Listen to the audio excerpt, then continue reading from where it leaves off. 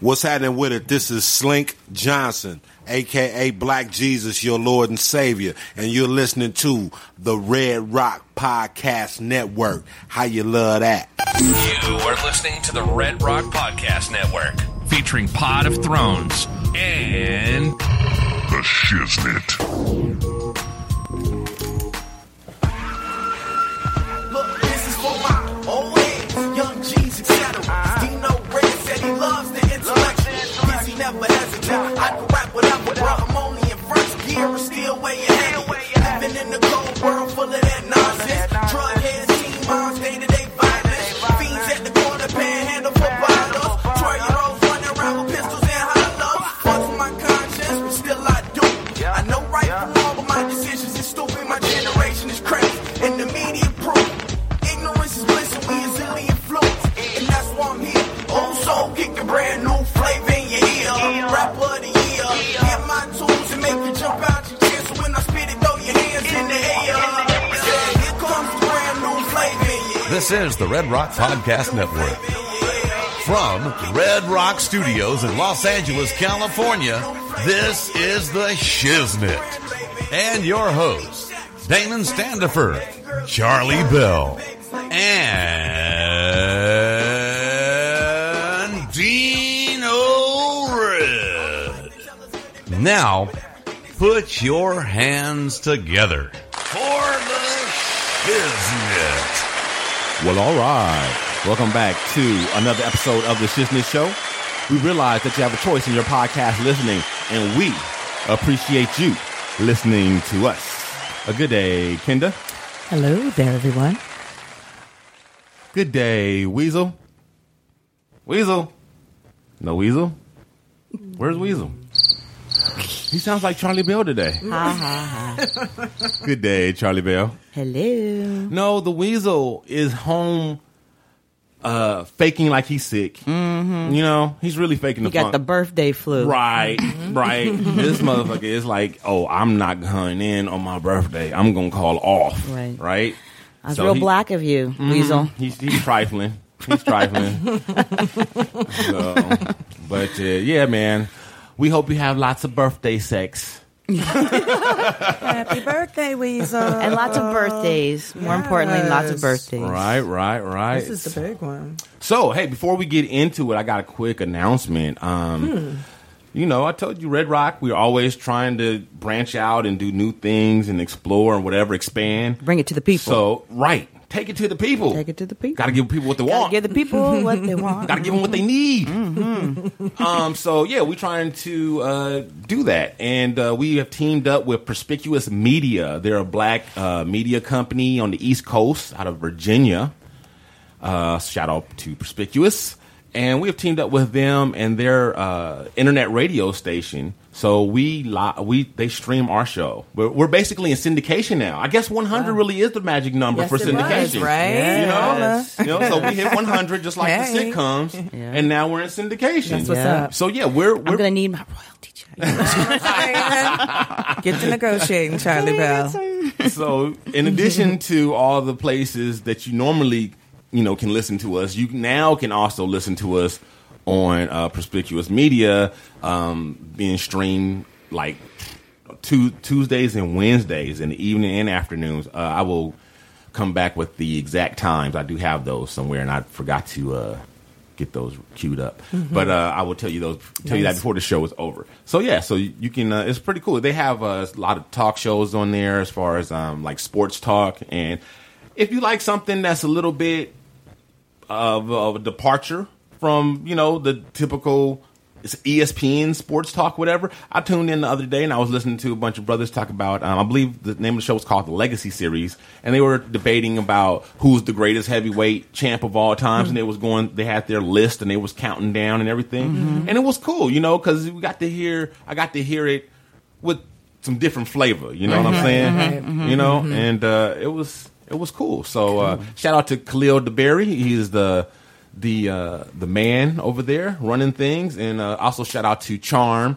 She is one of the executive directors there, who I've befriended on Facebook, and we struck up kind of a little relationship there. She's really cool, really sweet person, and so yeah, you know. But now on with the show. Yes, yes. Kenda? Yes, sir. Can I help you? Yeah. Well, before we get into what's been up with you since last week. I feel something coming. What's going on here? That's what she said.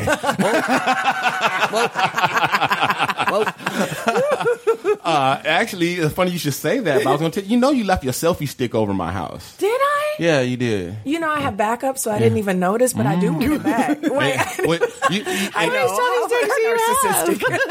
Well, in my day, we called the selfie stick a dildo. Whoa. So, No, sirree, it was a play with your selfie stick. I would never, ever let a 9 or 10-year-old hold a dildo, okay?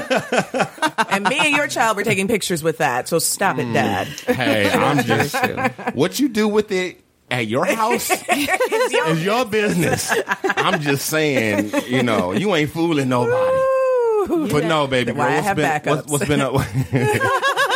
I bet you do. Not just knee deep, she was going knee deep. Yeah, she was totally deep. Right. So, what's been up with you since last week? I had the weirdest week this week. My focus had to go into, I was testing, I guess you could say, for this rather prominent freelance gig. And this is a new one that I've run into. A lot of them will have you do writing tests and on-air check and those kind of things. But this one kind of tricked me, and they said, well, we're going to send you a personality test to see how you kind of align with our company's values. Creepy. Right. So it was this series of tests, and they said it was like a 30-minute thing. And my first set of tests, they're saying it's a personality test, and they're like, you have 11 minutes to answer 50 questions. And it was an IQ test. And so, I'm taking my time. I'm sure you did quite well with that. Well, you know what?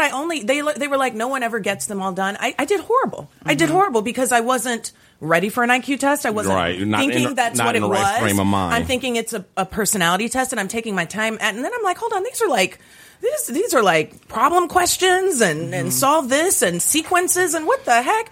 And then the personality test was crazy. I definitely know I failed it because they'd ask questions. Because you have a horrible personality? I guess so. How can you fail a personality if you have a personality? Listen, those trick questions on there, do you feel like, bosses never give you a chance for opportunity or chance for raises? Kind of agree, sort of agree. It was never like a yes or no. Do you like to be the center of attention? Well, yeah, I do, but am I crazy? What's wrong with that? What's wrong with that? You're like, but for the right amount, I will take a back seat. There you go, right? So no, it was interesting, a little frustrating, but we'll see how it comes out. I'm not But that hopeful. sounds fraudulent. Like they didn't really represent. That sounds like a misrepresentation. I was angry after, and I got through half the questions. And let me tell you, if I knew it was an IQ test, I would have been moving. I would have been thinking in a different mind, and I was mad. You would have been smart and intelligent. Smart. What's up? That was insulting. I was like, I need a retake. We need a do-over for this. Yeah, I was pretty angry, after it was over. But yeah, we'll see how it goes. You don't want to work for those exploiters anyway. They some exploiters. Charlie Bell, what's been up with you? Well, I've had an interesting week. I guess this is Meet Hip Hop Legends Week because I had the opportunity through our friend of the show, Nicole, took me to see and meet Scarface on Thursday. Yeah. Really? Yeah. Love Scarface. Yeah, I know. That's why I thought you would be excited. It was Let so. it roll. Yeah. I really would have been excited had y'all called and invited the nigga, but Well, she called me at the last you guys. minute. I know, right? It was a last minute.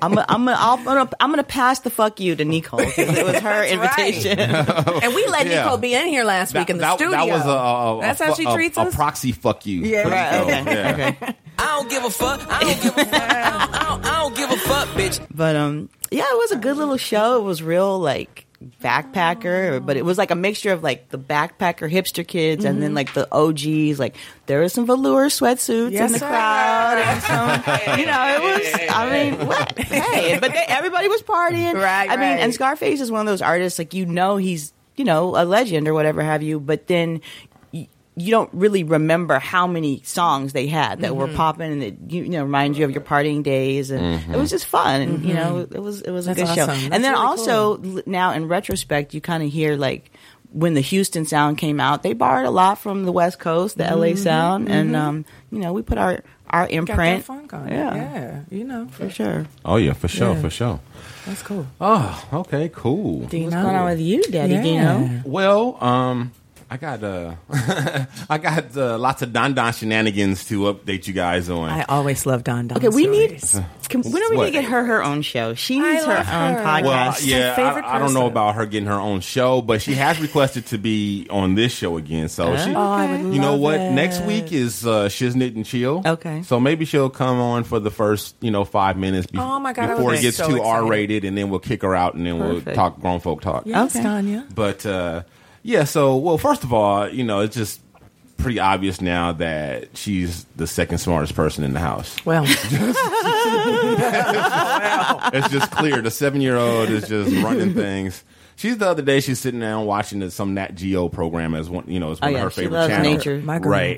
Right. And so my dad sticks his head in from the kitchen as he does, what you watching, baby? What is that? Is that a lemur? Mm-hmm. And Don replies, Grandpa, lemurs are indigenous to Madagascar. okay, all right, okay. They are in the desert. Those are meerkats.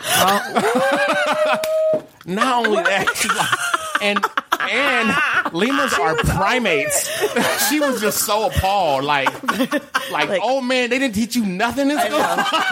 Can you please get your phylum straight from your? And my dad was like, well, excuse me. Yes. Oh yeah, that's Don. I can my see girl. it. I can see it. She don't play. I was like, Don, don't be so rude, baby. Don't be so rude, okay? She's like, I don't have time. You know, just the ignorance. Oh, me. Ignorance is just unbearable. So then the other night, Mensa member in the making. we're watching television, and then she pops her little head in. Mommy, Daddy. Yes. Yes, baby. Is the Toothfairy real? Pause. Okay, so put the show on pause. Like, oh, why do you ask? Pray tell. She goes, well, I Googled it. I'm like, okay, remind you, Danya is 7. This is like a 7-year-old, right? So I'm like, you Googled what exactly? She said, well, I went to Google because, and I put in, is the Toothfairy real? Wow.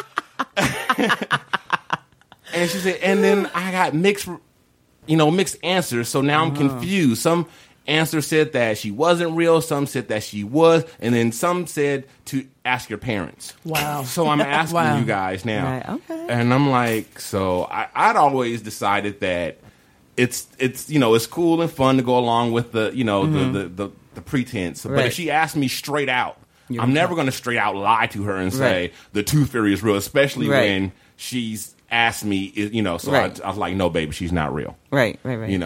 And she's like, okay, well, I just wanted to know. I was like, so wait though. I'm like, why did you even decide to Google this or whatever? Right. She's like,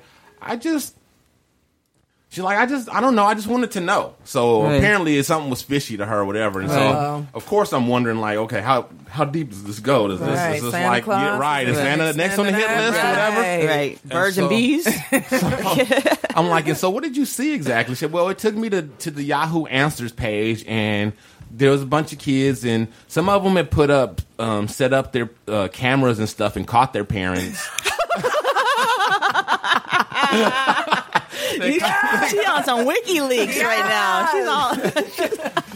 They caught their parents putting money under their pillows, so they said Busted. that she wasn't real.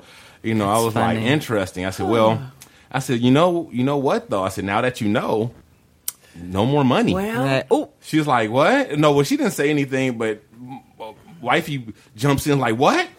I was like, you would thought I told her the Tooth Fairy wasn't real. She's like, what? No more money. I'm like, no, what's the point? I mean, like, she knows it's like, there's, once they know, it's over. She's like, Danya, I would advise you He's not like, to the go. jig is up. So she's like, don't go looking up anything else, okay? She's like, as you get older, you'll figure it out on your own. You shouldn't preemptively go and, try to search this stuff out because you might be playing yourself. Wow. She's like, you'll figure it out because you remember how you thought the Easter Bunny was real and then you figured out that it was a person. She's like, no. She's like, what do you mean no? She's like, I never thought the Easter Bunny was real. She's like, you didn't? She's like, no. She's like, well, what'd you think? She's like, I always knew it was a person in there. I mean, come on, Mom. It's like a big giant rabbit with duh. Of course there's a person in there. She's like, I mean, primates, marsupials don't even get that large, and they can't even really, their cognitive processing capacity isn't even at that late level where they can just hide eggs. But yeah, so the whole family is like all worried about her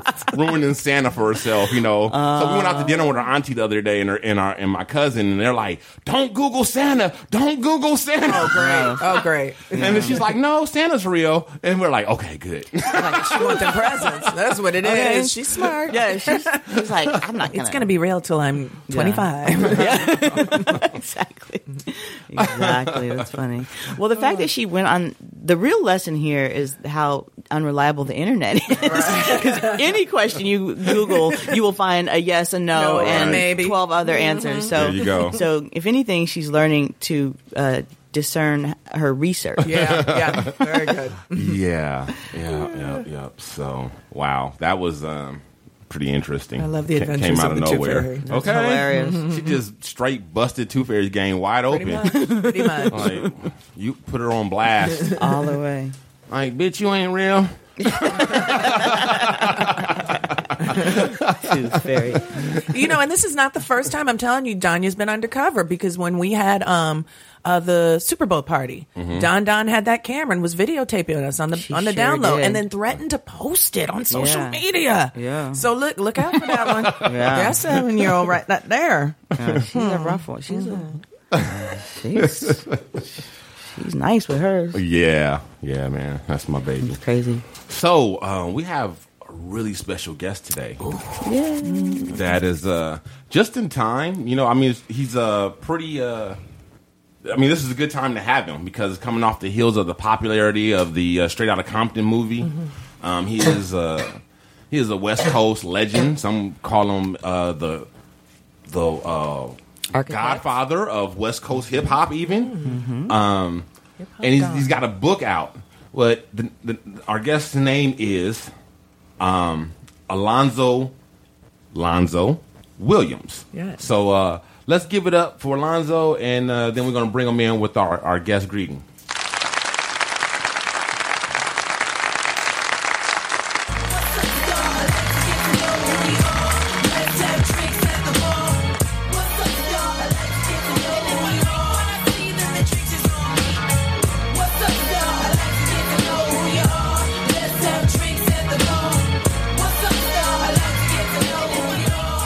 Alonzo Williams, welcome to the Shiznit Show, brother. What's happening, Big Red? Hey, thank you for coming, man. Thank you so much. I'm glad to be here, Doc. I'm glad to be here, hanging out. Hey, we're glad to have you. I'm very glad. Very, very glad. So excited, even. Yeah. Exactly. Really. So, Alonzo, let's start with your book. Let's start with that. And get that out there. Let's plug that and anything else you might want to plug. Because I know you have a radio show and you got websites. And because you are like the original hustle man. like long before Hustle Man on Martin, there was Alonzo. Yeah. That's right. In Compton, who, had 50 million jobs like a Jamaican. Yeah. Hustle Man on Martin was modeled after Alonzo. I'll take that. And you know what's funny is, I've met Alonzo on a couple occasions. I don't know him, right? But I started reading his book, and it was funny because my impression of him was very right on. Because when I met him, and from the little I knew of him from around the way and whatever else, I had an impression that he was a hustle guy, right, and that he was always like trying to find like the next thing, and always, he had his hand in like a lot of different pots at the same time. And then after I started reading this book, I'm like, oh yeah, that's him. It's straight from there. That's who he is. That means it's authentic. So yeah, the name of his book is Not Without Alonzo Williams, As Told to Donna Shannon. Now, you guys get that? Not without Alonzo, NWA. That's it, okay? That's the catch. Thank you, Don. Thank you. Everybody don't get that one. Yeah. Now, before I start talking, I need to know one thing. Do I use my church vocabulary or my street vocabulary? Oh, you can, keep it real. Be you. Fuck it. Do Let's you. go. There you go. Right, that's Let the church say amen. Let the church say amen. So tell people about your book, where they can find it. You can find it on Amazon and wherever else they can find it. And well, the book is, like you said, Not Without Alonzo, History of West Coast Hip Hop, from my perspective. Mm-hmm. And for the past 20 years, folks been writing different stories about me in their books or whatever the case may be. And it's always from a bullshit perspective. You don't know what I had to do to get what we got. Okay? And about 10 years ago, I started penning the book. And it was taking me forever. And when I was doing real good for a while, and a very important character in my life and the book died, Roger Clayton from Uncle Jam's Army. When he died, it kind of took the wind out of my sail because, me and Roger spent like 25 years fucking each other. It was like, like Roadrunner and Wile E. Coyote. All the time. Okay, so I think I'm gonna run out and do my book before he do his. Right. And he died. I'm like, well, I'm gonna write the motherfucker. Right. It ain't no fun in writing the book. Right. Wow. And you got the last word though. Yeah. It was. I don't want it by default though. Right. Okay. Right. And so anyway, I kept reading stories, and then somebody put a Wikipedia page up on me, and it made me out to be the worst motherfucker in the world. Wow. Really? I sold Dre this raggedy ass car that that was fucked up. And I'm like, hey man, you wasn't even born yet. How the hell you gonna tell this story? And it's I forget that most people don't even remember World Class Wrecking Crew in some aspects, and they don't remember Dre's affiliation. And then I got worried about the movie coming out. I said, you know what? I need to go and write my book now. It's gonna be some shit. Right. It's gonna be some shit. So let me go and put my. Before it gets Hollywoodified. Thank you. Okay. And I did it, and I finally finished it. My girl Donna, Shannon, she helped me write it. She's a professional book writer. I'm not a book writer, but I did, oddly enough, in high school, have creative writing. Of course. I learned how to put my emotions on paper, and it helped a whole lot. I never thought my creative writing class would ever help me in anything. Okay, right. And I put my story on paper, and I told it from the very beginning, because what people don't realize is I just didn't pop up one day at 21 years old on an Eve After Dark. Right. I was a DJ long before that.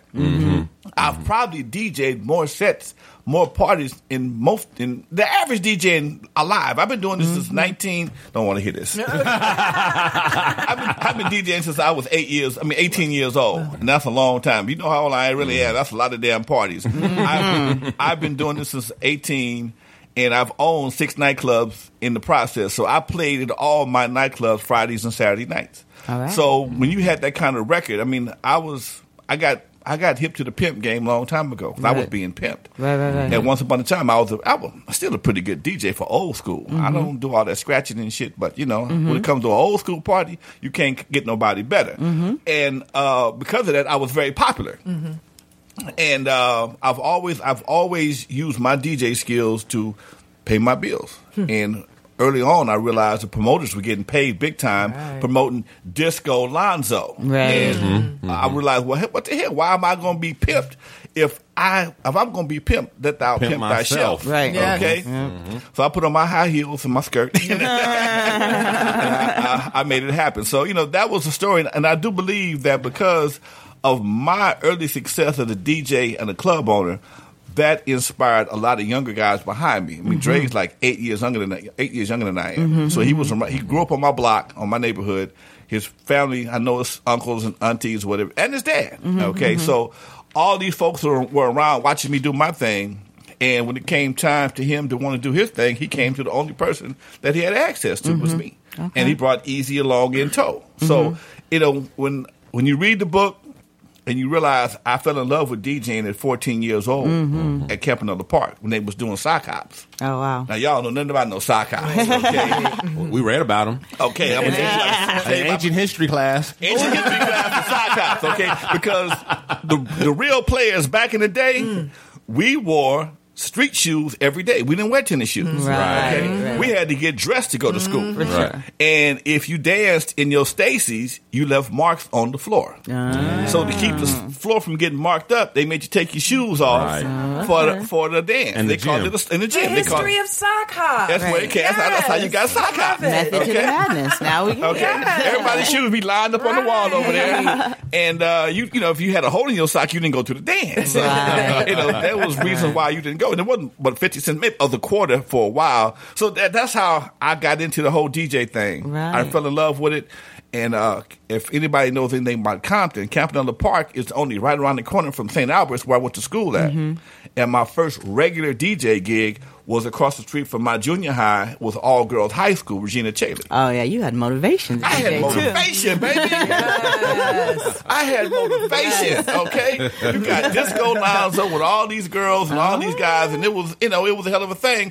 And shortly after that, my boy from Uncle Jam's Army, Roger, he and I put together a weekly gig, or a semi-weekly gig, over at Alpine Village, right off the 10 freeway. And I was the primary DJ, although with his set, I was the primary DJ. And because I studied theatrics and all kind of good stuff at El Camino College, I made a big sign that said Disco Lonzo. That You was were my a showman. name. I was a showman. And I made this hat. It had a light on top of it. You know what? I was laughing at a guy the other day. Came to my spot. I own a club right to this day. I still have. In fact, I still run what was once known as Eve After Dark. It's called The Loft now. Okay. And I had a party Friday night. Are you going to invite us? You're always invited. Yes, always. I had a party Friday night, and I was asking the DJ, I said, man, why don't you talk? And he says, man, I ain't got nothing to say. You're like, have you ever heard of a hype man? I was laughing because when I started DJing back in the day, you had to be your own roadie, your light man, your hype man, your DJ, the whatever else you had to do to make it happen. But now you got DJs to get paid. Then they got a hype man that gets paid. You got somebody light man that gets paid. I'm like, prop man. Right. I'm missing a whole lot of money. So, it just, I felt that history had to be told, because when I look at all the histories, all the different movies come out and books come out, they skip over a lot of times that we in Compton, especially South Central and LA, we had a good time in the 70s and 80s. Sure. Okay, I was partying in the 70s. Don't let this just for men fool you. Okay, Don't let the baby face fool you. So I've been around for a minute. So, I tell folks, I used to walk from my house all the way through Compton and never had a problem. Right. We would go to dances and just party and walk home from the dances at night. Right. Just the other day, I got a call. A buddy of mine was driving home and got killed. In Compton. And so I got to go to a candlelight vigil for my partner, another fellow DJ who got killed in the streets of Compton. Terrible. And people ask me all the time, what was Compton like back in the day? Man, it was cool. Right. You didn't ride 4 deep. Right. But as long as you had 3 folks and one ducked down in the back of the car, you was all right. Good. My wife, both sides of her family are all from Compton, like for generations. Okay. Oh, wow. So far, I'm like, okay, your family, sweetie, don't they realize that Compton is not a sovereign nation? You don't need permission from the king of Compton to leave. Like, you can just get up out that bitch and move. No, she's a Compton cutie. Yeah, they're my mother and father. What's funny about Compton, way man? deep. And people ask me, what's the big deal about Compton? Compton is one of those cities that I live in L.A. right now, but I only live like that far from Compton, okay? And Compton's one of those cities where you can be a big wig in a big fish in a small pond. Right. Okay. That makes sense. In Compton, I've ran 2 nightclubs in Compton, Doodles and Skateland. I had Eve After Dark, which is right there on the border of Compton in the Los Angeles County. And when I had a television show on Compton and cable, for 15 years called Issues in the Hood. Okay. And I know the mayor personally. I don't know the mayor of L.A. Right. My chances to get next to him is slim and none. Right. I just talked to Asia Brown last week. She held my hand, as we was talking. Right. So when you're dealing with Compton, it's more of a It's a tight connection. It's a tight knit. Everybody in Compton know everybody else. Okay, Right. It's like a big ass Mayberry. Right. Okay, with the sheriff. It's an urban Mayberry. It's like a big ass Mayberry. Okay, so everybody knows Mayberry everybody with flavor. Right. Okay. And What about the Barney Fifers running around? Carson's right down the street. I know people in Carson, but I don't have the same connection. Right. You know, in Compton, Centennial. If you went to 1 of 3 schools, Centennial, Compton, and Dominguez. Right. If you went to St. Albert's, you had Enterprise right across the street. So it's small enough to give you a small town connection, but big enough for it to be a city and have its own police department, all that kind of good stuff. Yeah, it has its own flavor. So I'm very interested in the history part. What are the main things about the history that you want people to take away from your book? What are some of the things? As I do interviews and I've been talking to people for years, what I realized, just like your daughter and the Toothfairy, right? People don't realize that in the first part of my book, I tell them, if you believe in the Tooth Fairy, Santa Claus, or the Easter Bunny, put this book down now. Yeah, because I'm going to tell you the truth. Say that. Because if you think these brothers were what you think they are, you're sadly mistaken. And I'm not trying to diss them by no means. Right. They're just nice guys that had and talented musicians. For talented musicians, they had a good idea at the right time. Right. Okay, but because of that, they've changed a generation. Right. Okay. And in the movie, it seems like I was a hater. It wasn't. I was never a hater. I was going to say that I think that was Dre who kind of who made it look like that. But I was going to ask you how you felt about. The story needs conflict and antagonism. Right, it has. I had to be the asshole. Okay, Right. If being an asshole in the biggest biopic for 2015 is going to get me on radio stations and sell some books, I'll take that hit. Right, okay, right. I'll take that lane. And which character were you? Were you the gentleman who had the clubs I was and the club hiring owner. Yeah. Dre at first, All right? I was Dre's first boss. Yeah. and probably only boss. Hey, the truth. And they You don't seem like him. He did seem like an asshole. I'm being real. You know what? But you cool with that, right? Time out. Let me say something to you. What?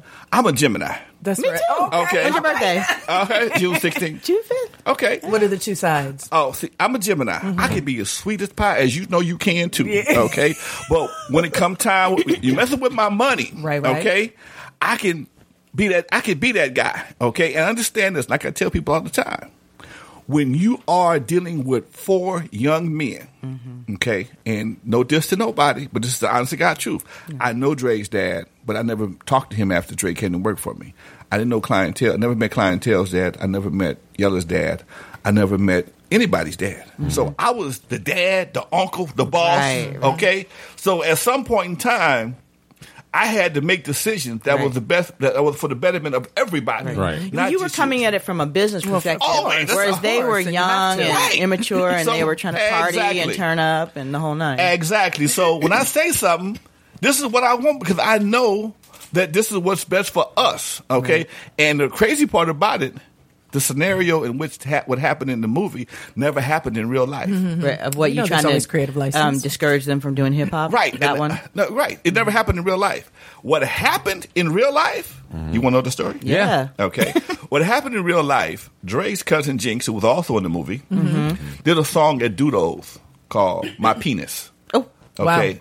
Patterned after my Adidas, my Run DMC. right, okay. right. Now, at Dudo's, unlike Eve After Dark, I had dropped the age limit down to maybe 14 or 15, which made me in a little bit more of a kiddie club. But because it was so big, I had room to fill. Okay, Right. Because I was on right near Pyru in Compton, I hired off-duty police to be my security. of course. While running around the club, handling my business, I get called by the police. Hey, one of the guys, cops, a lieutenant working for me, says, Lonzo, come here for a minute. I says, yeah. So what's up, Doc? He said, look, man, I appreciate the money that you're giving me, but don't make me do my job. Right. I said, what are you talking about? He says, your guy just did a song called My Penis in front of all Right. these kids. Right. That's contributing to the delinquency of a minor. You can be arrested for that. Yep. And I got pissed at the level of the highest level of festivity and jumped on Dre's ass. Okay. Okay. That's why I went off about it. Okay. Right. So they took that scenario, Right. took out Jinx, put in Ice Cube, Right. Because Ice Cube, to be honest with you, never saw the inside of Dudo's. Right. And they made it seem like you wasn't trying to let NWA be great at their Oh, look! The crazy part, and I saw the movie, And I almost got mad for the first time because in real life, when Easy brought his demo into my house, I was the only one that liked it. Right, you saw the vision. I said, you know what? Look, man, at that time, what's his name? My boy, Biz Markie, had made a record called Pickin' Boogers. Am I lying, Red? No, you're not. He had a song called Pickin' Boogers. Wow. Right. And it was selling, he was making money. Hip-hop was at an all-time, was at one of them situations. I ain't going to say low. I ain't going to say low. It was in its infancy. It was in its infancy. And anybody rapping in front of a microphone had a shot at selling some records. It was in its terrible twos. Thank you. Thank you. There you go, baby. There you go. There you go. So when Easy brought it in, everybody, oh, man, that ain't going to work. That ain't going to work. And I'm like, hey, man, don't laugh. Stranger things have happened. Right. Okay? It's better than Pickin' Boogers. Better than Pickin' Boogers. Sure. Okay? So, you know, and I when I saw this, I'm like, come on, man, y'all gonna do me like that. But also when I saw Dre threaten one of Suge, that's I'm like, no, y'all full of shit now. You got the game. Y'all full of shit. Okay. Well, I was curious to know because I know you have legions of fans and people who've been following you for years, but there's a whole new group of people who may not know who you are that we're introducing you to out there. And so I would like you to just kind of tell us why they've called you the godfather of West Coast hip hop. How did you earn that name? And I'm curious to know, 2 questions in one, if I can get 2 for what you think of where hip hop is now. How long is your show? Not that long. Well, you know what? We'll do a part 2. Right. When you look at my flow chart, okay, there was no hip hop in Compton before me. I was the first person to ever own a nightclub in the city of Compton for teenagers. Right. I brought Run DMC in. Right. I brought LL Cool J in. I brought Curtis Blow in. Okay, right. I'm promoting shows at a very early age. I'm the one to put Dr. Dre on the map. I put Eazy-E with Jerry Heller. Right. Dr. Dre spawned Snoop, 50 Cent, Eminem. I opened West Coast dominance. West Coast dominance. I was the creator of a company called West Coast Record Distributors, which was also owned by myself, Egyptian Lover, Rudy from the Dream Team, and my boy Unknown DJ. That spawned another generation of West Coast hip hop. So you were like the epicenter of West Coast. My house. If you went to my house at any given time, you'd find a young Warren G. You'd find a broke Eazy-E, a broke Dr. Dre. You'd find Def Jeff, DJ Pooh. MC8. I mean, Battle Cat. I've had multi generations of hip hop artists come through either my house, my club, or something that, and it all starts with me. That's amazing. Hence the name. Not without Alonzo. Okay. Not without Alonzo. You know, like I said, between the clubs, the 3 clubs I've owned in Compton, or in near Compton, Eve After Dark, Dudo's Music Center, and Skateland. Although in Skateland, they didn't give me credit for Skateland, but in real life, if you see the poster, the grand opening was produced by World Class Wrecking Crew and K-Day. Like the real Skateland, the one that spread across the country, Skateland? Yeah. Yes. That was my childhood. Don't play. Wrecking Crew was killing it so tough at one time on the south end, or I'm sorry, the east side, till the owner of Skateland, I was doing doodles every Friday. The owner of Skateland came in and said, "Hey man, I want you to promote my skate ring." Okay, so I had doodles on Friday, Skateland on Saturday. Okay, in the meantime, I'm making records. I'm making bootleg records. I'm making what they call them mixtapes. We was making bootlegs back in the day, and we were making so much money selling bootlegs. Okay, till it was almost didn't want to go to the club. Right. I was the one I worked at a record distributing company in Compton called Record Shack, and I was a salesman over the phone. Me and my boy from Uncle Jam's Army, Roger Clayton, both worked there. And when it came time for us to start distributing records, I kept my list. And if you notice, I have a very unique speaking voice. People who never met me know me by my voice, and I would go out and I started making these bootlegs, and I created a whole underground market for bootleg records. Right. Or records, period. So when anybody wanted to make a record, bootleg or legitimate or illegitimate, they came to me. Right. Okay?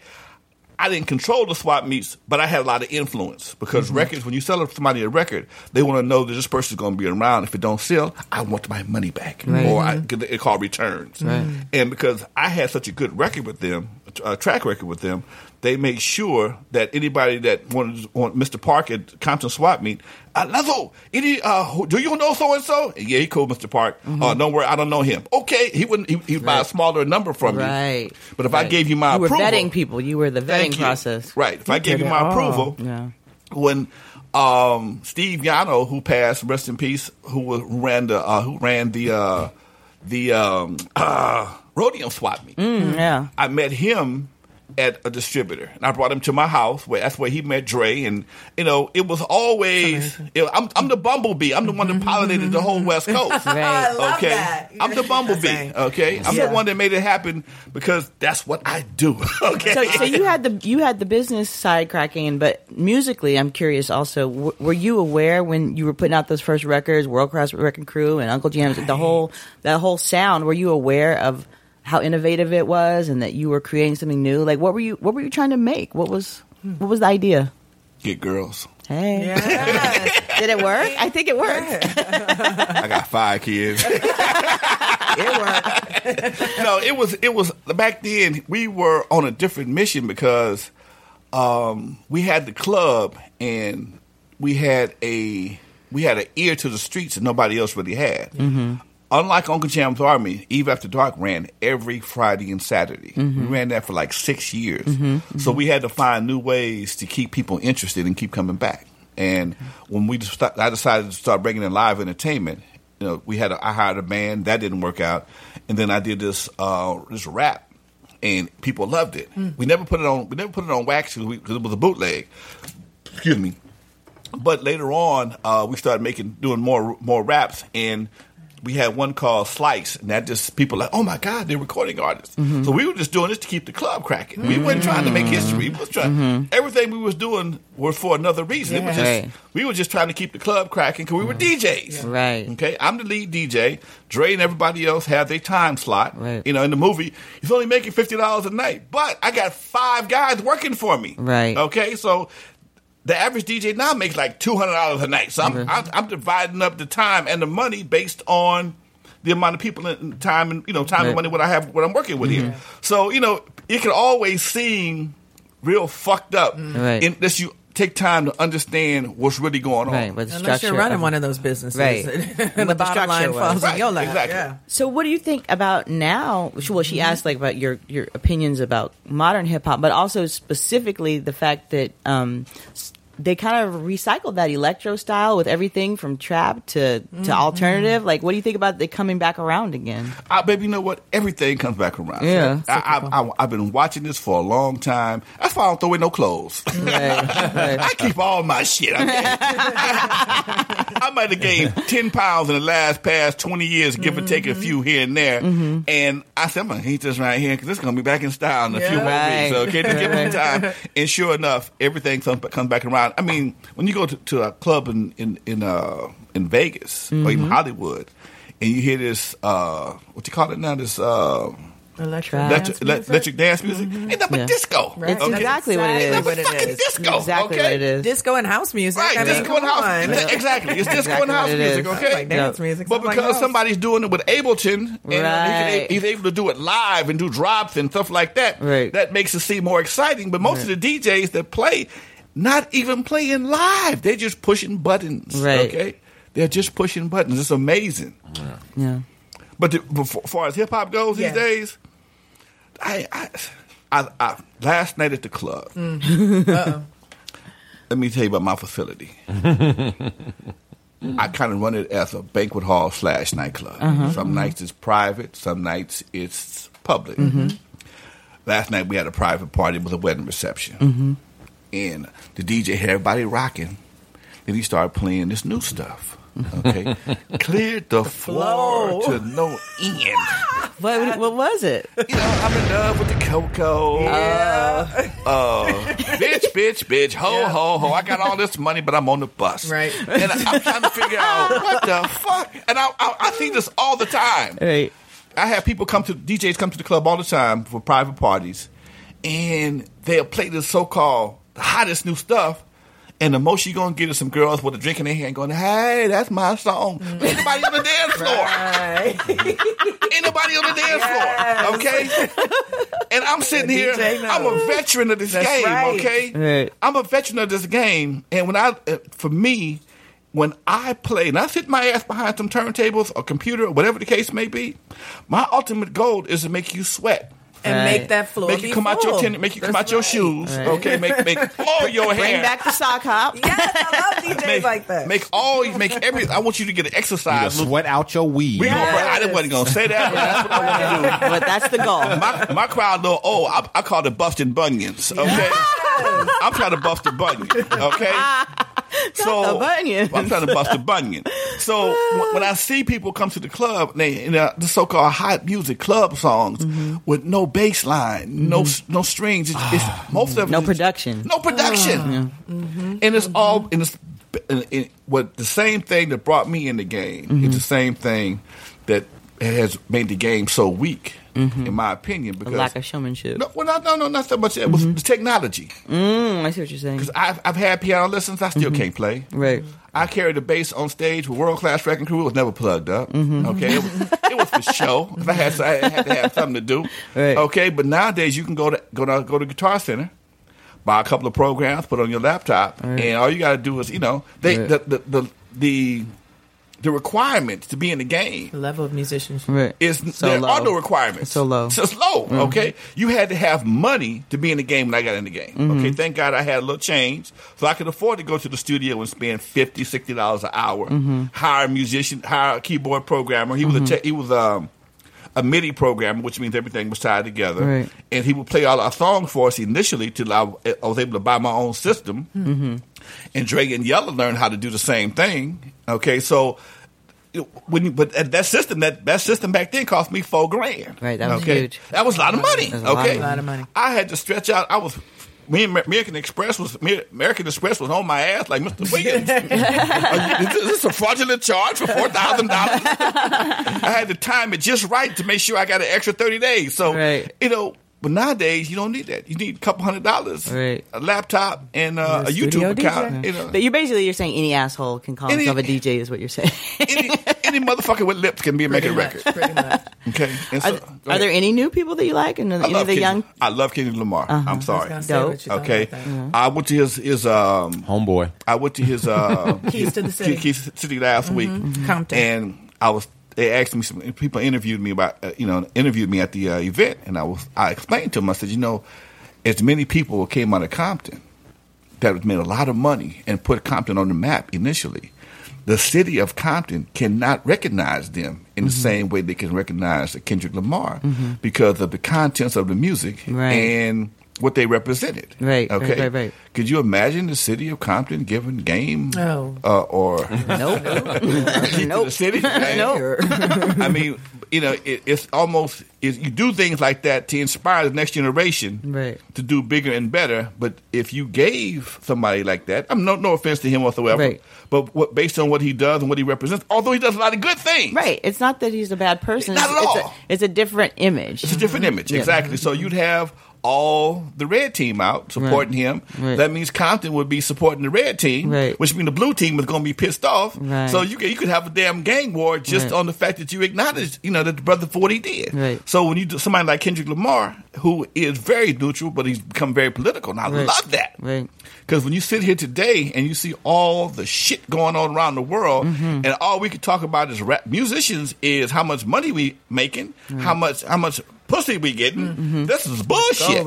Okay? Yep. Complete bullshit. Complete bullshit. I mean, as when I grew up, and I'm telling on myself again, when something happened, the athletes, the actors, the politicians, they all stood together in unification against certain situations. But today's everybody's like, shit, I can't fuck with that. I'm gonna fuck with my damn endorsements. I can't do that right now. I can't speak out. I give you a check, but don't put my name on. No. But the whole purpose is you give a check, let people know how you feel, and that same endorsement that Nike or Kodak or wherever it's paying you for will take it to another political level. But again, everybody's so me conscious. Let me get some water. I'm getting that little shit in my mouth. Oh, yeah. and I know we're wrapping up, and I just wanted to ask you one last quick question. I know we're running out of time, but I'm just curious because you were talking about the money, and good thing you had money back then. You look at the DJs today, and we hear a lot about cultural appropriation, appropriating our culture, our body parts, so, our music and all of that. What do you think, seeing the DJs today, the Calvin Harrises and all of them making $20 million doing what you guys created? I came up in the wrong era. That's a good timing is everything. I came up in the wrong era. That's all I can tell you, folks. Yeah. That's the wrong era. Right. Because you certainly paved the way for it. But anyway, thanks for answering that. All right. Wow. All right, Alonzo. Oh, man. Thanks so much for coming by. Already? Damn. We're going to have to have you back. For real. I'd love to come back, folks. Yeah. We're going to have to have you back. Anytime you have anything to talk about. And I think next time we have you back, we'll just make it like a free for all. Just the whole just the whole time just pick you for all your information and so you can just school us on all the old school, all the history and everything. Oh yeah, my book. My book is available at my website, LonzoWilliams.com. Now, if you go to LonzoWilliams.com, click the autograph link, and I will autograph you a book and send it to you directly. Okay. All right. Now, if you click the Amazon or the Create Space link, you're gonna get a book. No autograph. Okay. So that's Lonzo with a Z. Lonzo with a Z, not Alonzo. Lonzo. LonzoWilliams.com. You can check me out on Instagram, The Real Lonzo NWA. Same thing for Twitter, Facebook. Just type in Lonzo. I'll pop up about 4 or 5 times. So I'm there. All right. All right. So do you have anything else you want to give out? You got any like Twitter or Facebook? Oh yeah. I'm doing a music seminar on April the 9th, Saturday, April the 9th at my club, The Loft. Okay.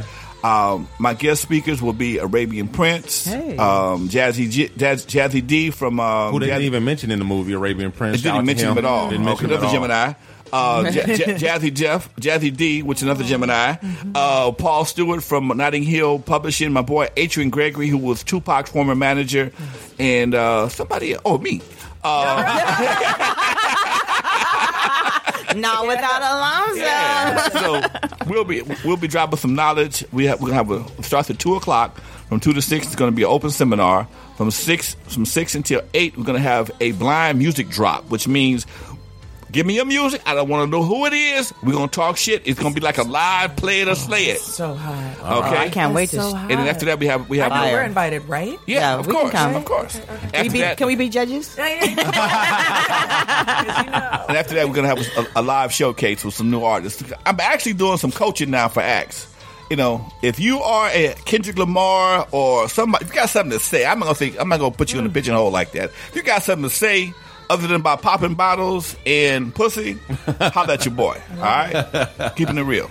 All right. Thank you. Yeah. All right. We're going to go ahead and take a little break. We're going to go out with a little, before you turn off the lights, World Class Wrecking Crew.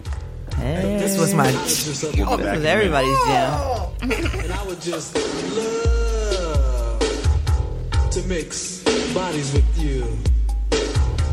Your lips, I would kiss.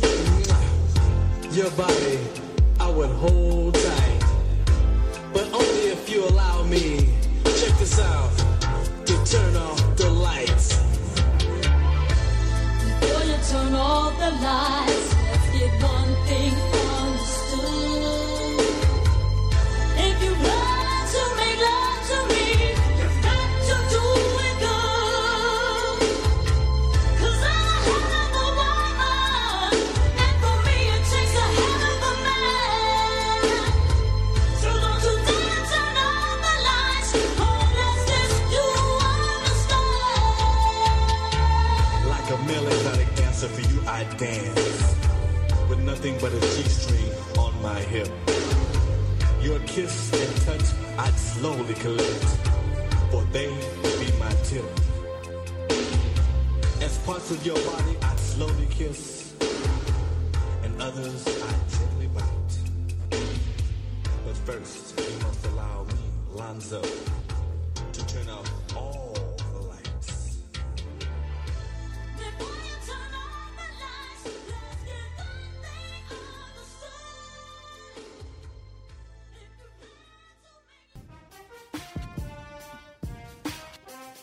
Well, all right, and we're back.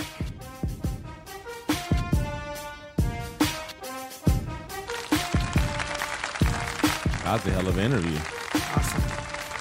That's the thing with it, you have these guests, whatever, and you just never know who or what you're going to get. But now that we know that he could totally carry a whole show. For sure. Like, we could have him on and it just be him. Yeah. You know what I mean? Like nothing else. Yeah. Just talking to him, whatever. And fascinating. Right, exactly. And so next time we have him on, maybe we'll set that up. Take advantage of and it. we'll do that. But you just never know, because sometimes you have people on, or they don't show up. And you want them off. They don't show up. Right. They don't bring it. They're boring as fuck. Right. They have nothing to say, or they ramble on incoherently and they don't make any sense. Yeah. And they fucking driving me insane, and I can't wait to get them on. I mean, it's just, you just never know. Yeah.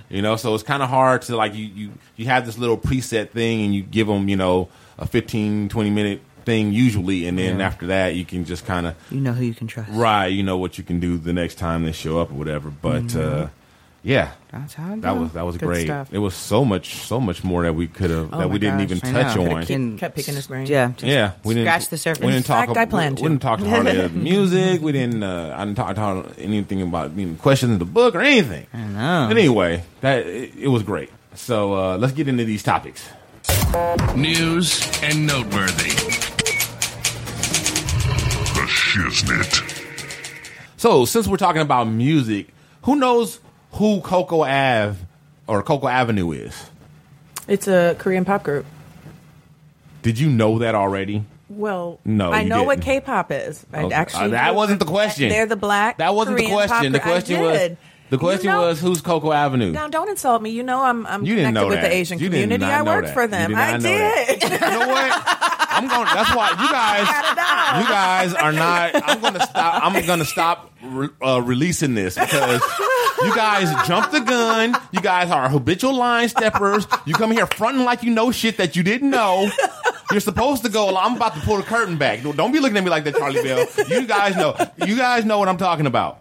Yes, Charlie Bell be referring to stuff that's down the line on the show. Kendra in here coming here acting like she knows shit that she ain't never heard of. Building excitement. Yes. Y'all it's fronting. Hype. It's hype. You are fronting. Fucking up my show. Mm-hmm. Oh, we Anyway. fucking up your show. Okay. Okay. All right, Miss Know-It-All. Go ahead. Tell them who CocoAvenue is. And tell them what K-pop is while you're at it. Now that's what I can go into more. K-pop is kind of the Korean hot pop kind of music. It's bubblegum pop, but oh Lord, bubblegum! Oh God, that was a Freudian slip. You got cum on the brain, don't you? Why you always talking about cum? What was that? Wait a minute. Need a nigga that's gonna put it in your mouth. That's bad. You nasty. You nasty. That's awful. It is a music form that has actually taken the world by storm. It's the top music form in Korea. Yeah. And PSA, if the cum is bubbling, step away. Oh, Yeah, that's some bad cum if it's bubbling. You know what? That reminds me of like that little doo-wop group on what's happening, that bubbling brown sugar. Bubbling brown cum. It's a stimulating Harlem treat. Yeah. No. Sounds like an infectious Harlem. You know what? I've been meaning. I have to bring that story to the show because I won't go into it. I'll wait. I have to bring it to the show. Yeah, look who's jumping the gun now. No, Or was that a preview? that is a preview. That's totally different. Oh, when As you long do as it, it's a right. preview. When But I we do it, it's jumping we're the fucking up the gun. show. Right. Because it's totally different. Because it's something that is not scheduled for today. Well, wow. Now that we know the rules, Charlie Bell, get in line. So I'm not jumping the gun. Get I'm talking information. about something. I'm talking about something that I need to bring to the show, not something that's scheduled for the show. So Okay, anyway, Okay, Daddy. Go ahead. yeah. So CocoAvenue, they are the first all-black K-pop group. Crazy. Yeah. Where Yeah. did they form? Yes. And they actually formed here in the U.S. They met over YouTube. One girl's name is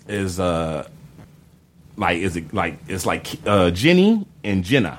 So they have similar sounding names, right? And they both were K-pop fans, and they would do K-pop covers or whatever and sing them on YouTube. And see, what happened was people thought they were the same person because they have similar names. They're black girls, and they both look like they're mixed with like some sort of Asian. And you know, plus all black people look like anyway, especially if you mix with the same, you know. But no, basically people thought they were the same girl because they had similar names, and you know, and both were into black into doing K-pop, and that's how they found out about each other. And then they hit each other up, and then they started doing songs together and stuff. And then actually, one of them decided she wanted to do a K-pop group, and she put out this little, you know, like a casting call or whatever. And at one time, there was 6 of them, but they cut it down all the way down to the 2 of them now. They say they're still friends with all the other girls, but it's just the 2, and they're actually here in L.A. And I'm actually trying to get them here on our show. Cool. Interesting. But yeah, and I actually have some of their music here, and like to hear it go. Yeah, like to hear it go. I actually can fuck with this better than a lot of other stuff that's out right now. Seriously, I feel like it's got a lot. Some of it's got a lot a heavy R&B influence. It really does. Even more so than like pop or whatever. Way more than K-pop, for sure. I can fuck with this. This is actually sexy. That's funky. The K-pop doesn't quite sound like that to me. Maybe it's just because they're all of Korean It's descent. a stretch of K-pop. Yeah, that really is.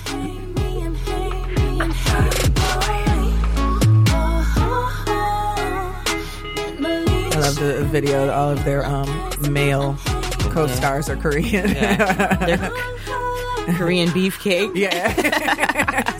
Where's that kalbi cake? What I'm curious about, I can't wait to I hope they do come on the show. I'm going to ask them about, do they speak Korean? If they don't speak Korean, how do they learn the words? And how you know, right now they're just doing covers, but they're about to branch out and start doing original music. So I'm like, how does that work? You know, you have to write it in English and then translate it back, and then like, or do they actually speak Korean? You know? Right. So that would make it a lot easier. Yeah. That would make it a lot easier. I would think. Why you would think that? That's crazy. Why would you think that? Yeah. Well, if you're going to be K-pop stars and that's your thing and that's what you love, I just would maybe not. No, because there's people who love hip hop all over the world. But I think if they were going out and doing every rapper I've ever heard that has gone to Japan talks about how the audience know every lyric of their song and does not speak any English. True. Right. So I don't think it's necessary. Yeah. Right. Yeah. Well, I would be interested to know from them what their reception is in Korea in terms of being black artists, because it brings to mind the issue with do you remember the Miss Japan, the black Miss Japan? I think her name was like Ariana Momoto or something like that, and she actually got into the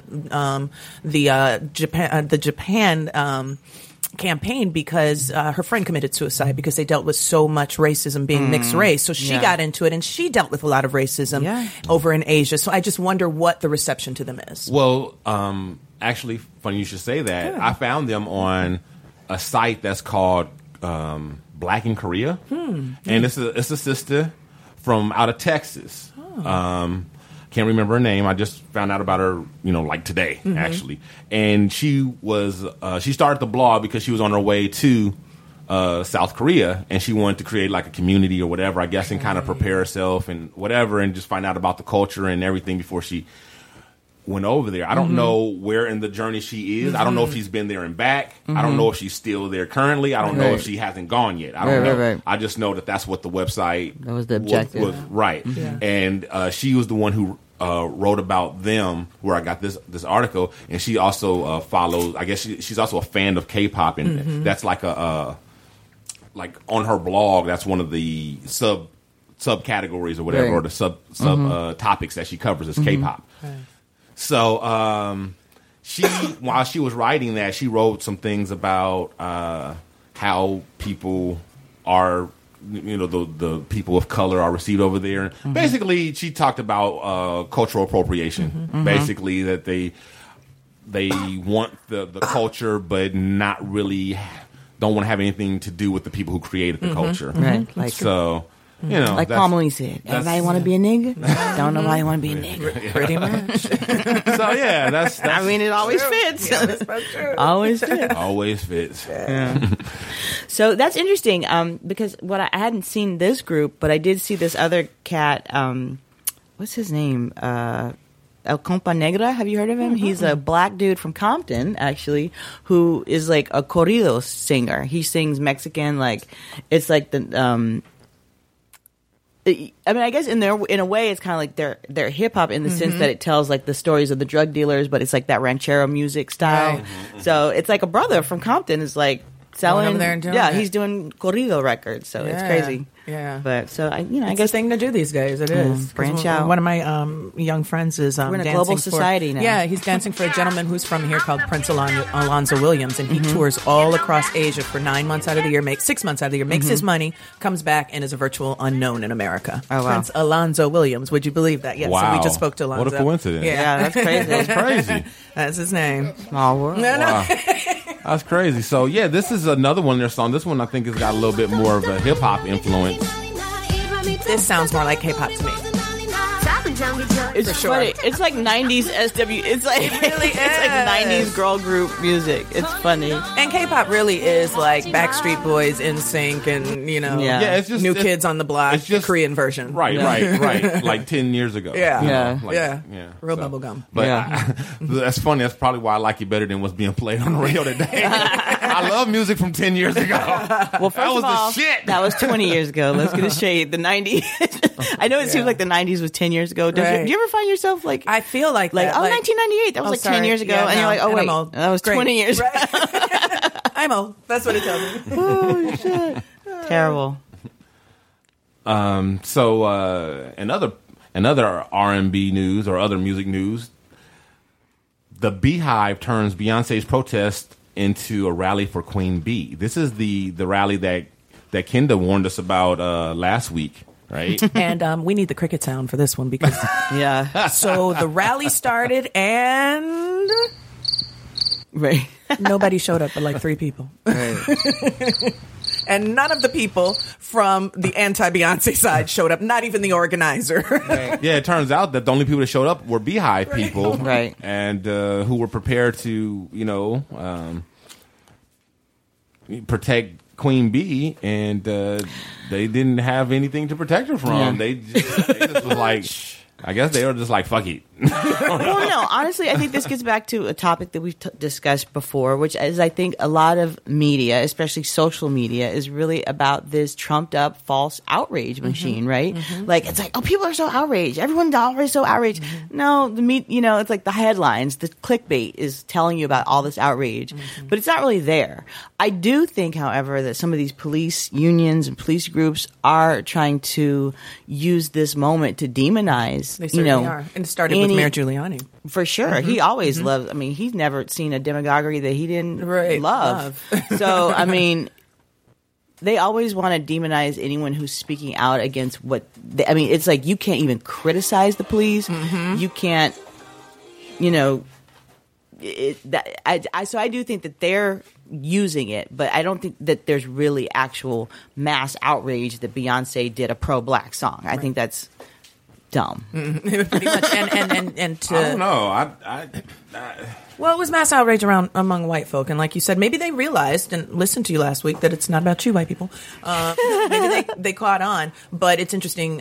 You mentioned the police because in Florida, I think an upcoming Beyonce concert, the police are actually threatening to boycott that concert. So, Well, I hear the concert that she's currently having that they're refusing to provide security. Yeah. Yep. It's true. And they're in New York, they're trying to say, I wouldn't say there's no outrage. No, that's what I said. I said the police, I think, are utilizing it. They're trying to demonize anyone who speaks out against them, but I don't think that outrage really penetrated to the masses the way they made it seem. And then, too, I think everything, things are a matter of degree. I think they were pissed off, but probably not pissed off enough that they wanted to leave their house and protest. And all right. That's that takes a lot of anger to muster up, to do that, so they're probably kind of on the lazy side and was like, fuck it. Yeah, they need to save up all their anger to support Trump.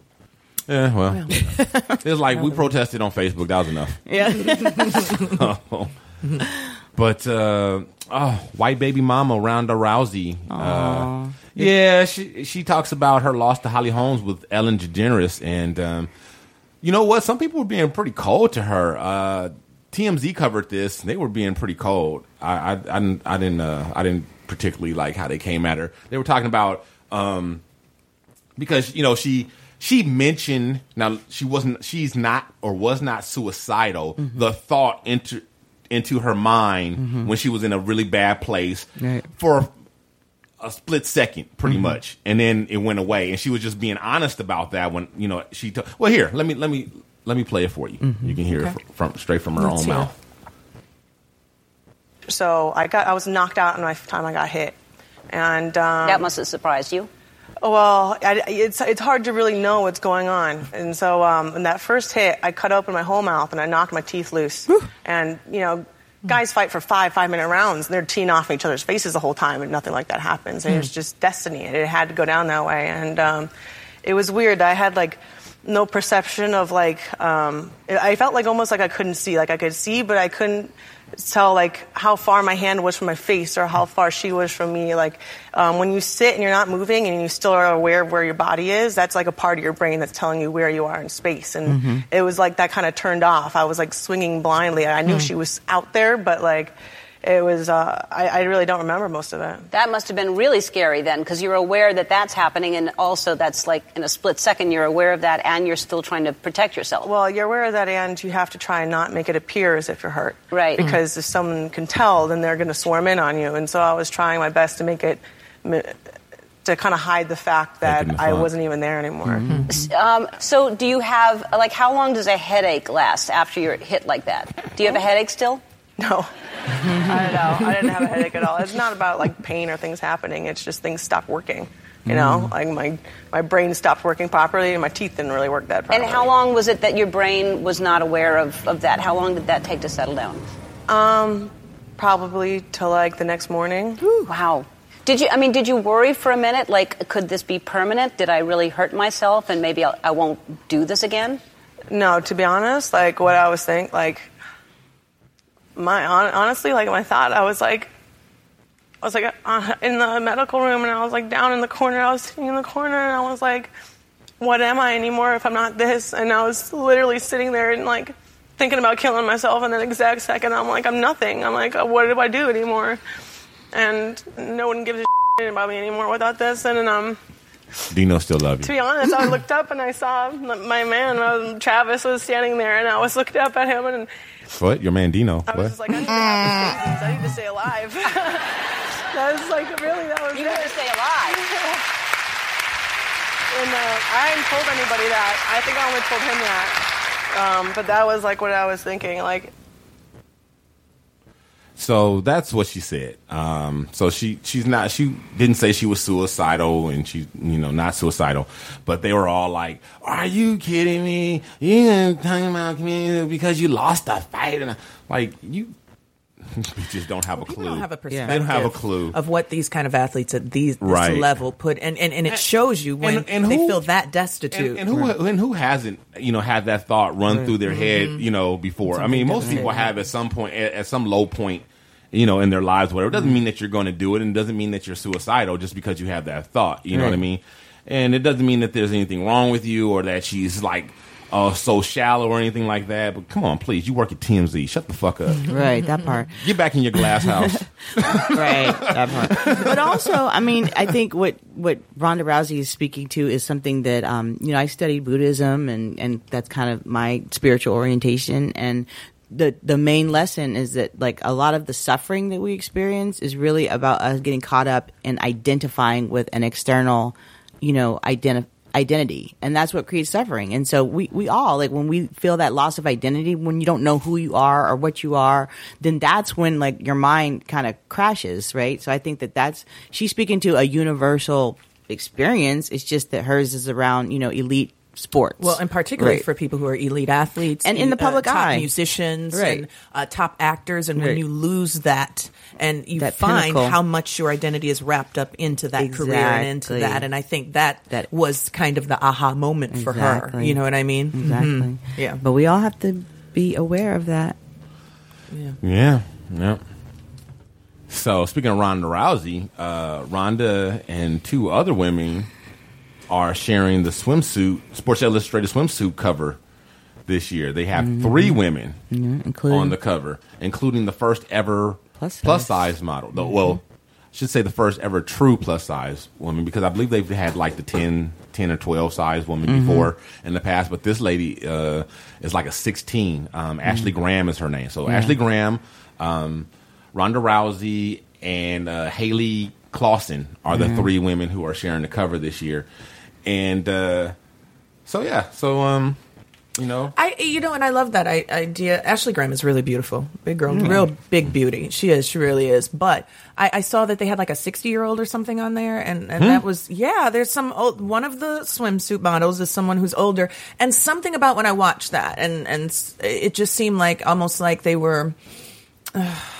Oh, that was like for the competition, you mean? Or like... No, I thought it was for the actual... I thought they were inside the cover. It could have been for the... But the article I read was that they were talking at the same time about the plus size and the 57, 60-year-old model and how this was kind of groundbreaking and all of this, but it just kind of seemed like kowtowing to readership, and so I don't know. Something but isn't about that it what did advertising not seem, is? It really is. It just didn't seem authentic to me. I don't know. I was just kind of like, they know their audience out there. Yeah. Look, Americans are getting older and fatter. They're like But do the older men, are they really going to look at a 60-year-old model? Like that's not for the men. That's for the.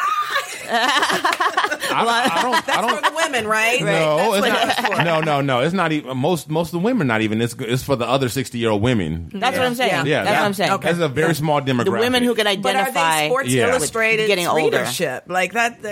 I don't know. It was just odd. Well, I don't know. I think maybe they're trying to draw in a new one. You know? Yeah. I don't know. I think you might have been drinking or something. Wait.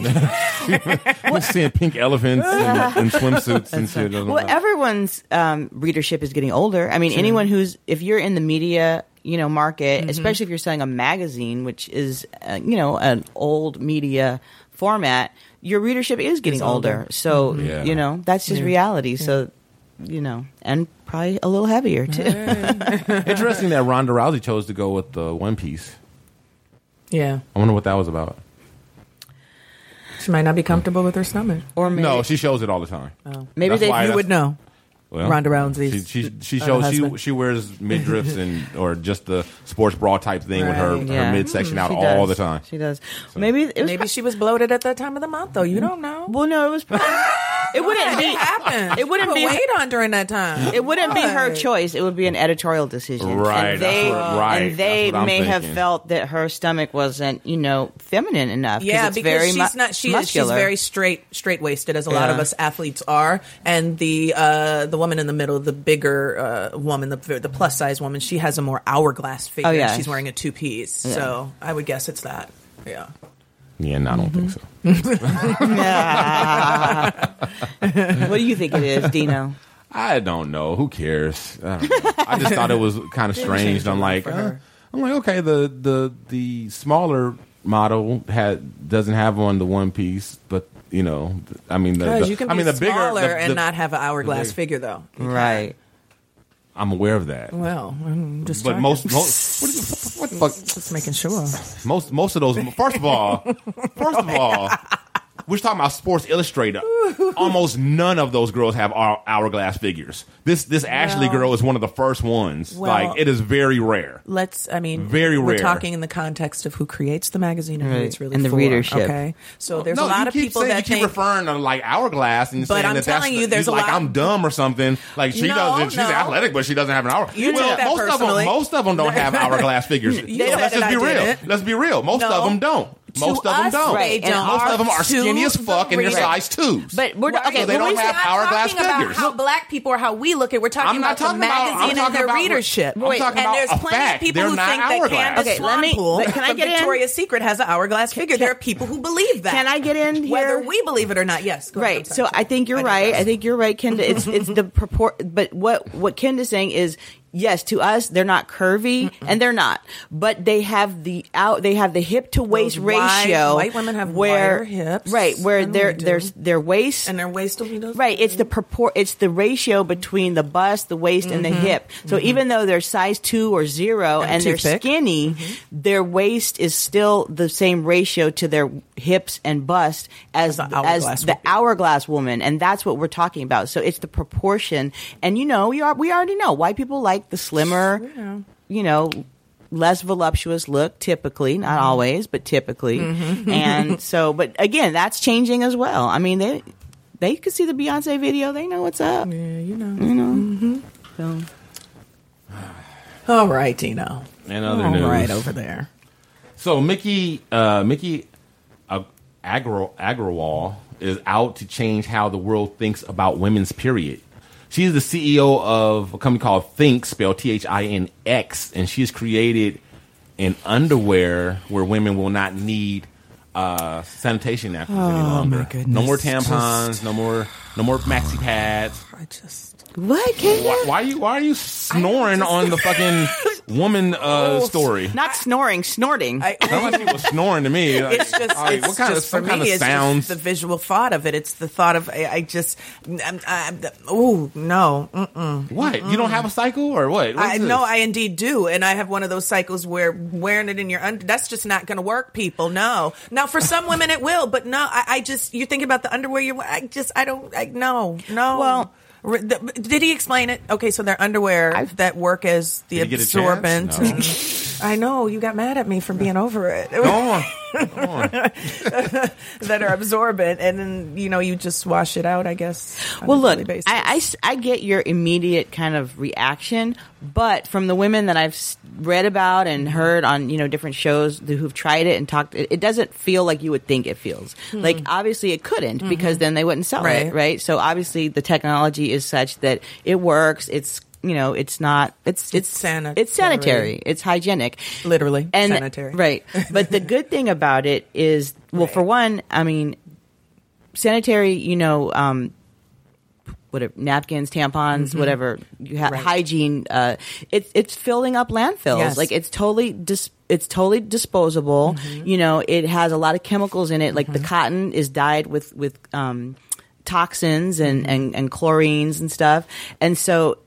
It does need to change. And another part of this is that she's donating these materials to women in developing countries where they can't get a hold of disposables. They have to be able to rinse it out. And in a lot of countries, one of the reasons why girls and women are less educated in I won't say third world, but in developing nations is a lot of these taboos around menstruation. They can't attend school. They can't go to school. So they don't have the so it's a huge development issue where women's capacity is not being utilized in these developing countries because they can't go to school or work when they're on their period. That's dumb. Right. And I think it's fabulous for that, obviously, from the global perspective, from the conservationist perspective. Right. I'm just thinking from a personal perspective. And I think it's a personal thing because for women, it's a personal decision between tampons and pads. You know what I mean? Or Diva cups. How about, oh, gosh. And see, that's even one like, oh, wow. So, I mean, but no, it's just personal thing. Yeah, it is personal. It's a great idea, a fabulous business idea. Yeah, but I mean, think about how much technological change we've experienced just in our lifetime, and we're still like the pad tampon technology is OG. It's old. Like they ain't upgraded it in a minute.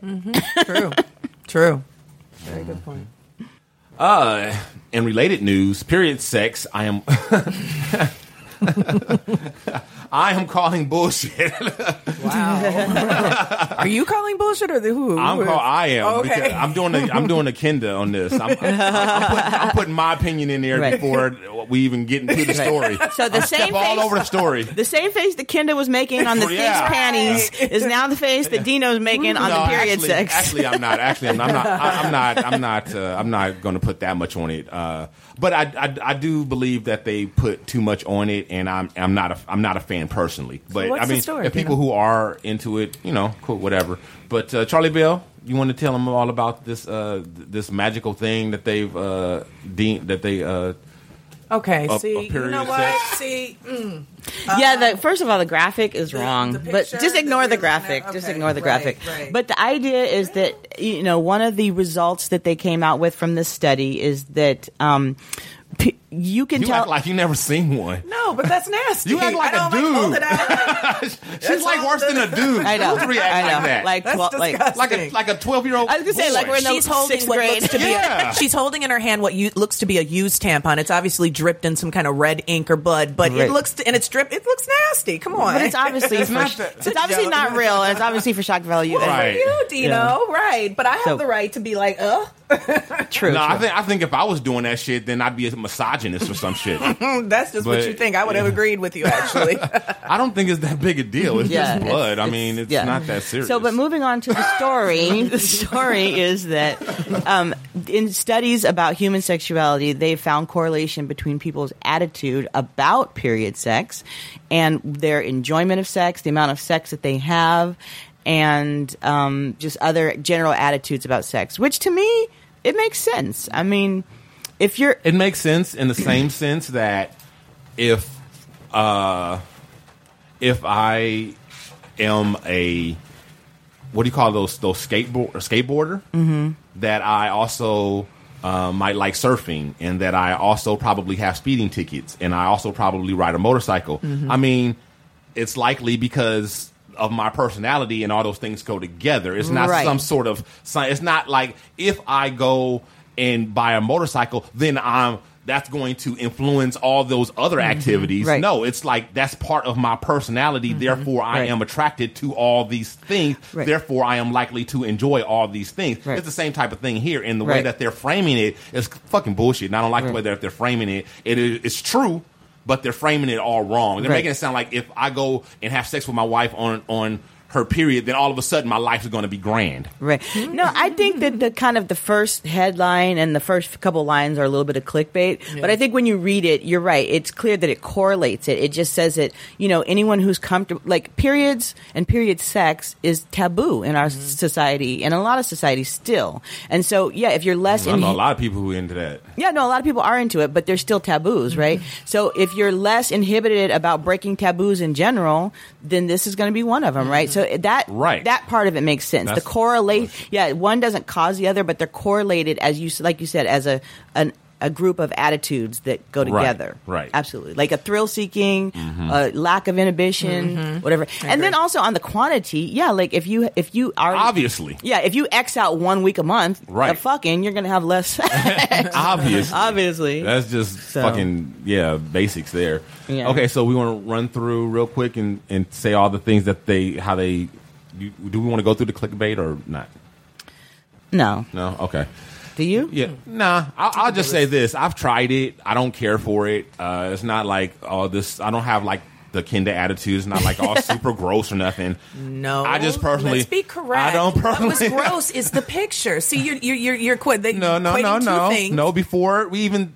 No, Charlie Bell. That was Hold up. Charlie Bell. That was Charlie the Bell. underwear that would be sitting there, and it was the visual thought. You're not a woman, and you don't have a period. Let me be real clear. You don't have a very heavy one, so therefore I don't have one at all. You don't. So therefore, you may not be able to relate to the visceral reaction I'm having to wearing underwear when you're dripping in them. So let's characterize my disgusting or my disgustedness. I'm gonna make up some words. Let's characterize it the right way. Right. Okay, I'm done. And I totally accept that, but I think that Dino has a point in the sense that there are plenty of women who have periods and heavy periods who wouldn't have and as I said, reacted it was a personal that way. Personal. We do each have a different reaction, but that had nothing to do with period sex. I'd make no reference. No, just to that. we're talking. I think we're talking about periods. There seems to be a theme that you have in regards to your reaction. No, that's what you're making an assumption about. But let's be very clear. Well, they're both period related. Okay, you know what? Let's just stop since nobody can talk but Kenda. You know what? Shut the fuck up.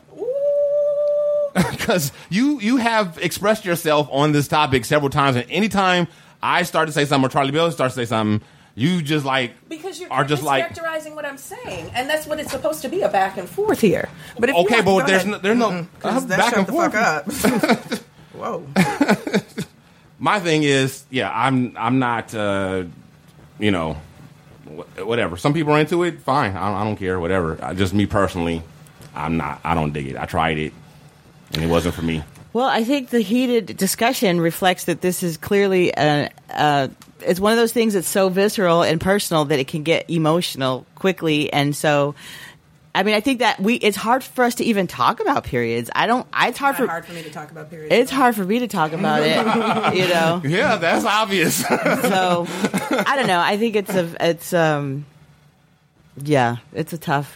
tough. But we have to because it's a fact of life and, Yeah. Yeah. All right. And before we go further, I do apologize for that shut the fuck up, Kenda. That was out of line. Mm-hmm.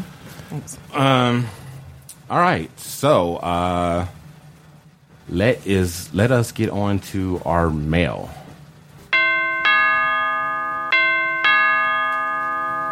You've got mail. Oh, yes, wait a minute, Mr. Postman. Wait, hey, Mr. Postman. Hey, Mr. Postman. All right, let's see here. We got quite a little bit of mail today.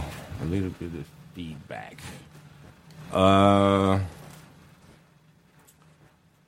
First, we have a letter from Chaz, and then we have some voicemails. Chaz says, listening to the show, I would tell Weasel to get ready for the colonoscopy. Just did mine. They had to knock me out, but got a lot of pics of my nice, clean colon. It's my second time, but I would rather do it and know than not know, and not knowing cancer is raging. I am liking the show so far. That's weird. Okay.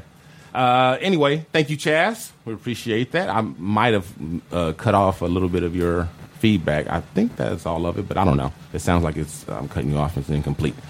And that's in regards to or reference to Weasel last week having his first prostate exam. Our man Big B from the IDS show, he called in and had this to say.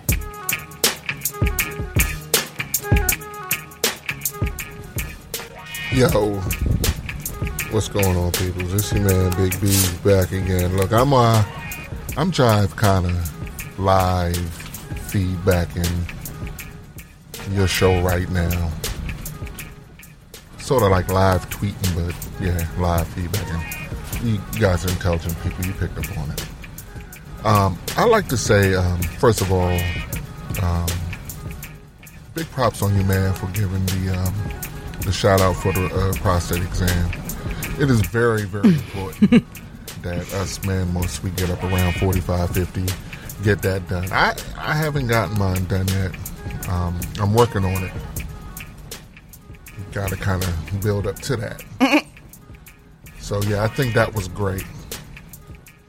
There's only one problem I had. I'm not sure I'm comfortable at the sort of ease and pleasure in your voice when you kept repeatedly saying, oh, people kind of like this. I just couldn't stop thinking, people kind of like this. Not, oh my God, people like this shit. Yours sort of had a tone of relaxation, like, where's this been all my life? Nigga, you gay. But hey, whatever floats your boat, as they say. All right, this is my man, Big B, here in Deep Show, live tweeting, episode 100. I'm out. All right, and who knew that Weasel's prostate was going to be such a hot topic? The fuck? Right. Well, he put it out there, you know. And Baylor the Great, he had this to say about our Walking Dead hypothetical. He didn't like some of y'all's responses. Now, Charlie Bell, I will say this. Pretty woman, understand this. You will not off yourself, okay? You not off yourself. You don't know why? Well, that's just plain selfish. You're just being selfish now. Yeah. Okay? We need you to repopulate the earth. In Dino, look, there's 6 solid seasons of tutorial training, a blueprint that Rick, Daryl, Carol, Glenn, and hell, even Carl set out for us. It's a blueprint out there. Okay? Give me a butter knife. I can go to work on the zombie. But I will say this. You're not about to off yourself. We need you.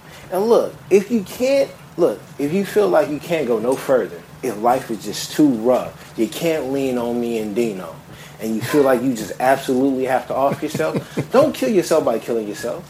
Kill yourself by hopping in that pool of zombies so you can distract them. So right, make yourself useful. Right. Make yourself decoy. Be zombie bait, bitch. Right? That's basically what he told me. If you want to buckle, you get up and you buckle your ass right in that pool with Charlie Bell. So He's talking to Weasel right now. Distract the zombies so me and Dino can get them. About him being it. up in a fetal position. I get it. Y'all can't. We could be the martyr so that you can live another day. Be heroes. Sweetheart. I know you knew, but this is how I got Talking to Kendra now. Me and Dino can get you there. We can get you there, okay, Kendra? Now, I will say this. I know y'all don't watch TV a lot. I mean, maybe Weasel watches more than the other two. But I will say this, ladies. This is an awesome show. Y'all need to get into it. I got my wife into it. My wife doesn't watch TV that much. So it's an awesome show. Mm-hmm. I feel like if y'all get through the first 2-3 seasons, which is very important, you'll like it. You really like it. Sometimes, look, who got time for that? I was going to say 2 episodes. I know. After about 100 episodes, you'll really start to get the drift. Wow.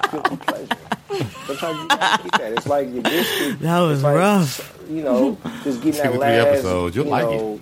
Portion of gravy and sauce and chicken fat with that biscuit and just soaking it all up. Sometimes you need that. I'm getting hungry. So I will say this. You guys are not about to off yourself. You're not about to kill yourself. But I might go get a biscuit, though. You hop right in that pool of zombies so you can distract them so I can get Dino to watching DC because he's light skinned. I'm in the middle. So that's Weasel. That's why we need you because you're darker than us. I'm in the middle of both of you guys. Is he light skinned too? Unique. You know what I mean? I'm like a left-handed shooter. Okay? Oh, okay. We need Dino because he's he must be on team light skin. I didn't know that. Clearly matters. If you didn't watch All-Star Weekend, light skin clearly matters. Okay? Oh, okay. So, yeah. Kendra and Charlie Bell, just check the show out so you can help Dino out on the show. You, Dino. And if you want to talk to somebody about the show, you can come talk to me. But y'all two should go check it out though. And Weasel, buckle in the corner. You gotta be. Look, Dino, I'm gonna get you to Washington D.C., brother. It's BTG. Thanks for the reco, Baylor. Okay. Baylor did great. Thanks for the feedback, brother. As always, he stay feeding back the whole black podcast population. Yay. That is a super supportive brother right there. Woo, okay. Wow. All right. Now it's time for some birthday shout outs. It's your birthday, so I know you want to ride out. Even if we only go to my house. Shout out to Myron Campbell. Happy birthday, brother. Good, but I know you want to cry out. You say you want passion. I think you Brandy Alexander. ready for action. Rakesh Kumar. We switch in positions. Trina Brown. You feel surrounded. Tell me where you want your gift, girl. Girl, you know I've been fiending. Wake up in a late night dreaming. Daryl Fireson. Girl, you know fellow podcaster, straight out of Low Cash.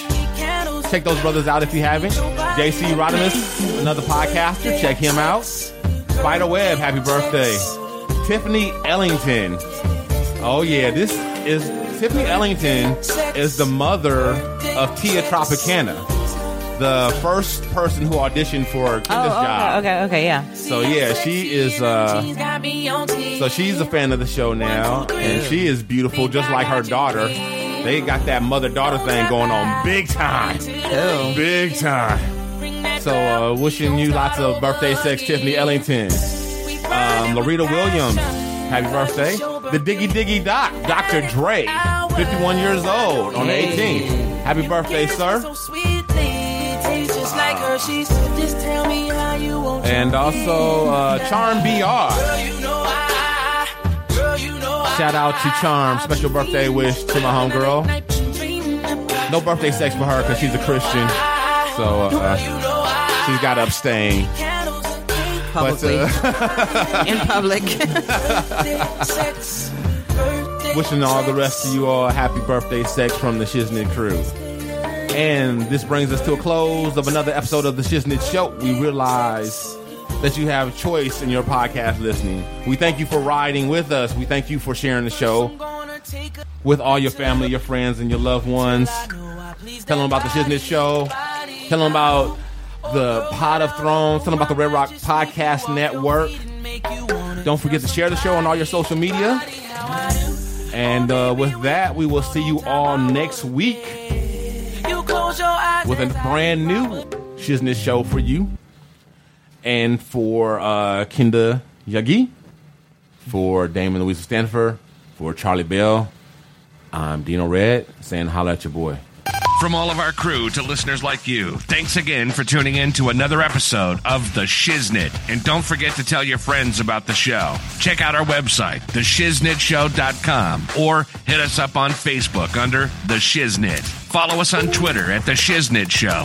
Write to us at theshiznitshow@gmail.com, or leave us a voicemail and make it sexy at 424-261-4878. This has been The Shiznit. You're listening to the Red Rock Podcast Network.